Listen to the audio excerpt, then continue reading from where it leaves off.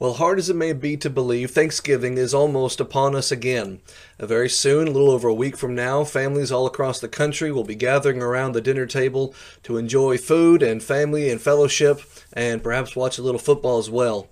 It's a wonderful time. It's always fun to get back together with family, perhaps family that you haven't been able to see in several months, maybe even since last year's Thanksgiving. But also it affords us the opportunity to very consciously reflect on all the things that we're thankful for.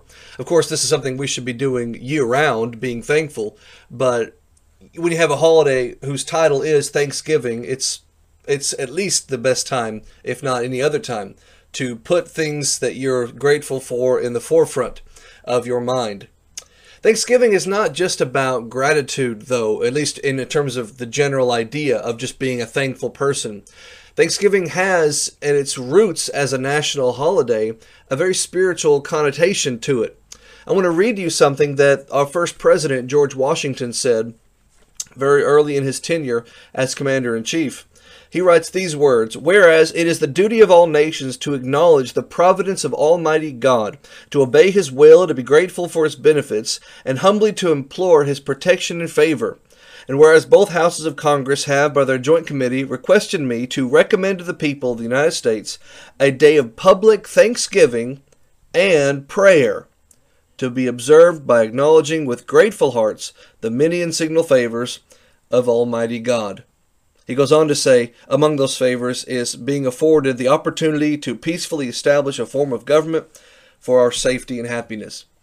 So George Washington basically establishes the parameters behind which Thanksgiving was conceived. Thanksgiving did not become a national, regularly observed holiday until Abraham Lincoln made it such, but it was at least a custom that was held for the first 100 years of our nation's existence before it became codified as a national holiday. And there at the very beginning, George Washington, our first president, says this is not just supposed to be a day of Thanksgiving, but a day of thanksgiving and prayer. It ought to be a time when we reflect not just to the things that we've received, but to the God who has blessed us with those things. A few verses from the Bible to reflect that idea, one of which is Psalm 105, verse 1, where David says, "Give thanks to the Lord and call upon His name. Make His deeds known among the people." Paul writes in 1 Thessalonians 5:18, "In everything give thanks, for this is the will of God in Christ Jesus concerning you."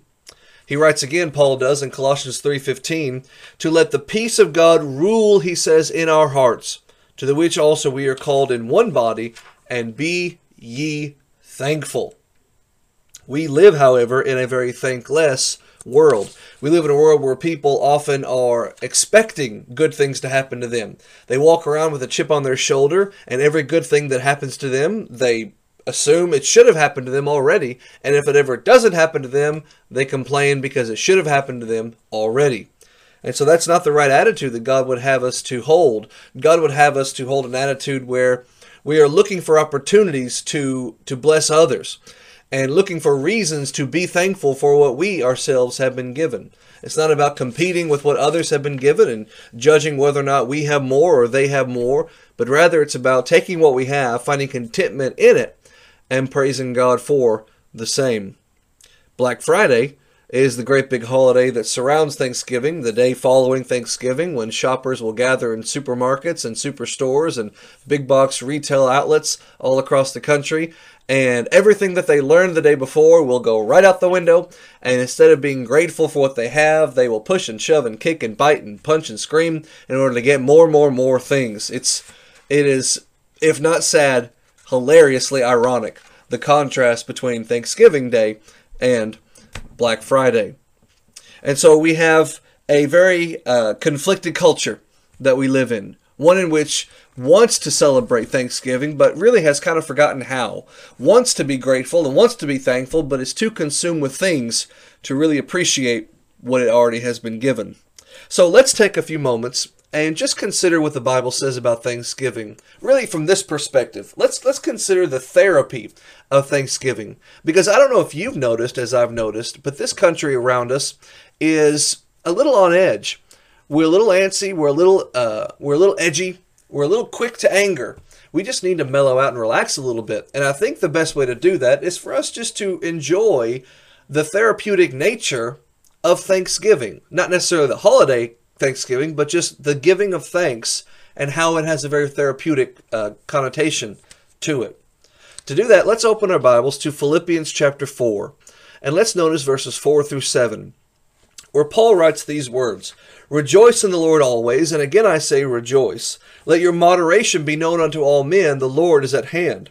Be careful for nothing, but in everything by prayer and supplication with thanksgiving, let your requests be made known unto God. And the God of peace, God will provide you a peace which passes understanding, and will keep your hearts and minds through Jesus Christ." Thanksgiving is a therapeutic thing if done with a godly attitude, because it produces the right kind of praise that we need to have a calm and peaceful heart. Notice that Paul opens that little text in Philippians 4:4 by telling us to rejoice in the Lord always. And again I say, rejoice. The praisefulness of rejoicing is what we're considering here. When you have joy, it's an internal thing. When you rejoice, you express the internal joy outwardly. And Paul doubles down on emphasizing the need for us to express our joy outwardly. We can have happiness inside, we can have joy on the inside, but if we don't show it, it really doesn't do much good. Not only for others, but even for ourselves. There have been studies that have been shown to prove that a person who is feeling bad and sad can make themselves happy by smiling even when they don't feel like smiling. Just the outward appearance alone eventually leads someone to feeling happier thoughts. It triggers a chemical reaction in the brain that causes happiness to stir up in the person. So imagine if you were a person who had internal happiness and you just expressed it every now and then, how much greater your happiness and your joy would be. So rejoice in the Lord always. And again, we say rejoice. Rejoicing in the Lord, rejoicing in the Lord is not something we do just on Sundays. It's not something we do just when we gather with our brethren. It should be the backbone of our entire lives. It should be what everything we do is kind of filtered through. I am going to handle this adversity because I rejoice. I'm going to deal with this hardship because I rejoice. I'm going to enjoy this person's victory at my own expense because I can rejoice in all circumstances. And that, when we attain that attitude, produces a very therapeutic response. And we find peace and contentment, the likes of which we may never see without it. This is one of the Psalms that's very appropriate for Thanksgiving time. Psalm 100, 5 verses says this, "Make a joyful noise unto the Lord, all ye lands. Serve the Lord with gladness. Come before his presence with singing. Know that the Lord, he is God. It is he that made us, and we're not ourselves. We're his people, the sheep of his pasture. Enter his gates with thanksgiving, and into his courts with praise. Be thankful to him and bless his name, because the Lord is good, his mercy everlasting, and his truth endures to all generations." This is David telling us not just to reflect intellectually on the fact that we belong to God, but rather to express that fact with a positive emotion. Rejoice and joy, and make a joyful noise with gladness and with singing and with thanksgiving and being thankful, because we belong to God. The therapy of thanksgiving is found when we are praiseworthy in our gratefulness. Second thing that Thanksgiving does from a therapeutic standpoint is it reminds us of our place. Now, it produces praise and reminds us of our place, and both of those ideas come from the same verse. Rejoice in the Lord always. And again, I say rejoice. Rejoice where, Paul? In the Lord. Also, to whom I rejoice is to God, but he doesn't say rejoice to the Lord. He says rejoice in the Lord. Put your location in the place of Jesus Christ.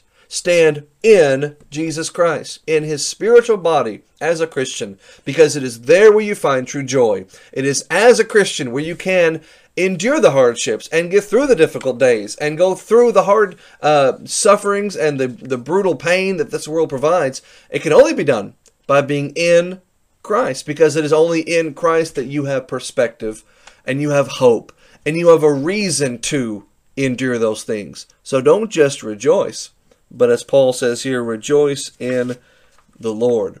That's why it's so important that he calls it rejoicing and not just be happy. And if your Bible says be happy, I would change that to rejoice. That's a different idea entirely. Happiness is circumstantial. If you get a promotion, you're happy. If you get a demotion, you're not happy. If you or if you find $100, or if you inherit $100, let's not say you stole it or anything. If you inherit $100, hey, that you're happy. You weren't expecting it. It's a great little thing.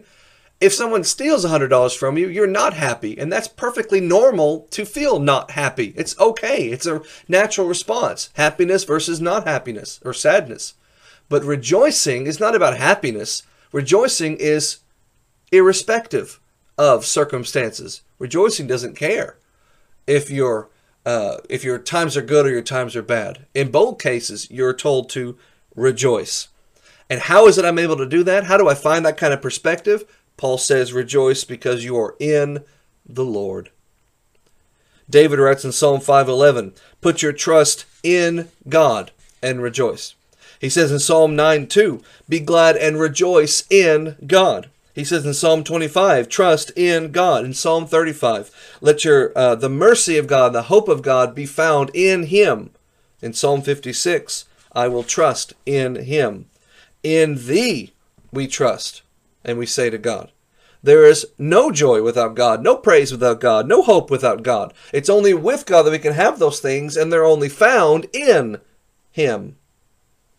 Marshall Keeble, the old gospel preacher from a century ago, had an expression where he would take the word Christian, Christ, I-A-N, Christian, and he would say, you take Christ off, and all you're left with this is I-A-N, because without Christ, and then he would say, I ain't nothing. Well, if you take away Jesus Christ and you're no longer in Christ, what reason do you have to rejoice? None.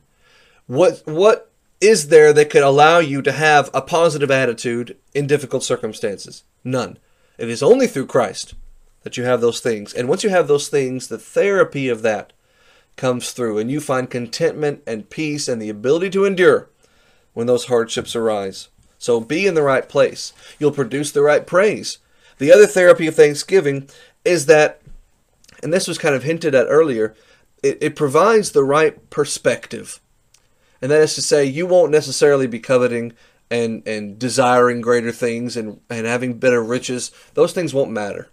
You will have what you have and you'll be fine because you'll have Christ, and that is more than enough. That's everything you'll need. We tell our children when they complain that they didn't get something they may have wanted, parents will sometimes say, you get what you get and you don't throw a fit. Well, that's a Christian concept. Whatever you get, whatever your lot in life, whatever it is, whether good or bad, you rejoice in Jesus Christ. That's why Paul says in Philippians 4:5, let your moderation be known to all men, the Lord is at hand. Have a moderate attitude. In other words, I don't need more and I don't want less. I have what I have and I'm happy with that.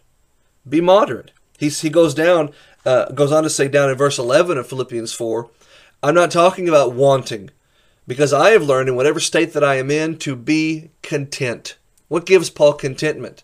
The fact that he's in Christ, which is sufficient. And that's reason to rejoice. Be content. Don't worry about tomorrow. Don't fret over yesterday. Have what you have today and be thankful for it. Once you achieve that, you will find true and genuine peace. A peace that passes understanding. People outside of Christ who try to rationalize and understand and figure out and emulate the Christian concept of serenity without Jesus, they're never able to do it because the missing component is a spiritual one, not a physical one. You can't grab it and hold it like an amulet or like a charm and have this and therefore you have peace. No, it's spiritual in nature. It's an internal thing. You have Christ, you have peace. I had a philosophy teacher when I was at UCA who spent 45 minutes talking about contentment from a negative standpoint. What's so great about contentment? Why would you want to be content? You should always want more. You should always want more. As if that's the engine that keeps society going. And I understand what he means, but he misses the point entirely.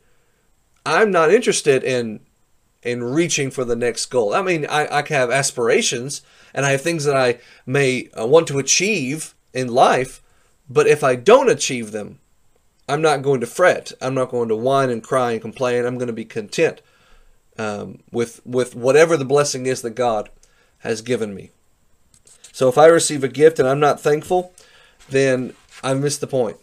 If I receive a gift and I want more, I've missed the point. If I receive a gift and I just forget to even say the word thank you, that implies it's not on the inside, and I missed the point. Thanksgiving is not about receiving gifts, though. We have Christmas for that. Thanksgiving is about being thankful for what we have been given long term. Not just the immediate, oh, you gave me a gift and I immediately say thank you. It's not that kind of thing. It's more reflective than that. It's not so reactionary as it is contemplative. We reflect on all that we have, all that we've been given, what we've lost, what we've gained over the years, and we just pause to be thankful that we are who we are in the position that we're in, to be able to have the blessing and the privilege to even say thank you to God in the first place. And once you achieve that idea, you will achieve the peace which passes understanding. Now, let me say one more thing before we close, because I know this is the time of year that can be very hard for some people. Some people really struggle with Thanksgiving all the way through Christmas, times when families are coming together and people are so full of cheer and peace. And some people have a lot of misery and they have a lot of sadness and they've had a lot of hardships sometimes that happen around this time of year, and it brings back bitter memories. And I understand that. You're not necessarily going to be happy this Thanksgiving or this Christmas to come, and that's okay. You don't have to be happy. But as a Christian, we can find reasons to rejoice. We can find something to pull us out of the ditch of misery and despair to the brightness and the greatness of what Christ offers us. I hope that for you, if it is the case that you're thinking about Thanksgiving as it's upcoming with some sense of dread, and you're worried about it, and you're anxious about it, I hope that you can at least turn to Christ and find the contentment that He offers you, even in your sadness. It's okay to be sad, but in your sadness, find reason to rejoice. If you have Christ, then you have that. For those of us who are looking forward to Thanksgiving and are looking forward to spending time with family and friends and loved ones, and who enjoy the give and take of Christmas, exchanging gifts and so forth, we here at North Heights wish you the very best as this holiday season kicks off. And we hope that you will look for the people who maybe are not feeling so great about this time of year and help them. Help them get up out of that ditch and help them to see the reasons to rejoice that we have in Christ. Help them to find genuine Christian thanksgiving as a lifestyle to hold. Because when we have that, we have the therapy of thanksgiving and how it produces natural praise for what we have, how it reminds us of our place as citizens of Jesus and His kingdom, and how it produces the right perspective to think, well, I may be sad now, but this world is not all there is. There's something greater over the horizon. God bless you.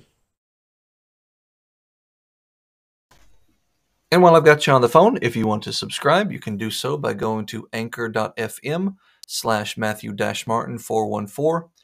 I've got free audio files here and there that I'll release every now and then, but for the most part, I put everything behind a massive, giant paywall where you have to pay upwards of, I think it's 99 cents a month. So if you can manage that, $1 a month, that's, it's not easy, but if you want to whip out a buck, then you get hundreds of audio files of all of my sermons and classes and devotionals.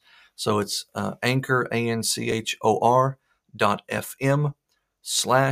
MATTHEW -Martin414, and hit subscribe for $1, and you get all my hundreds and hundreds of audio files. All right. Thank you.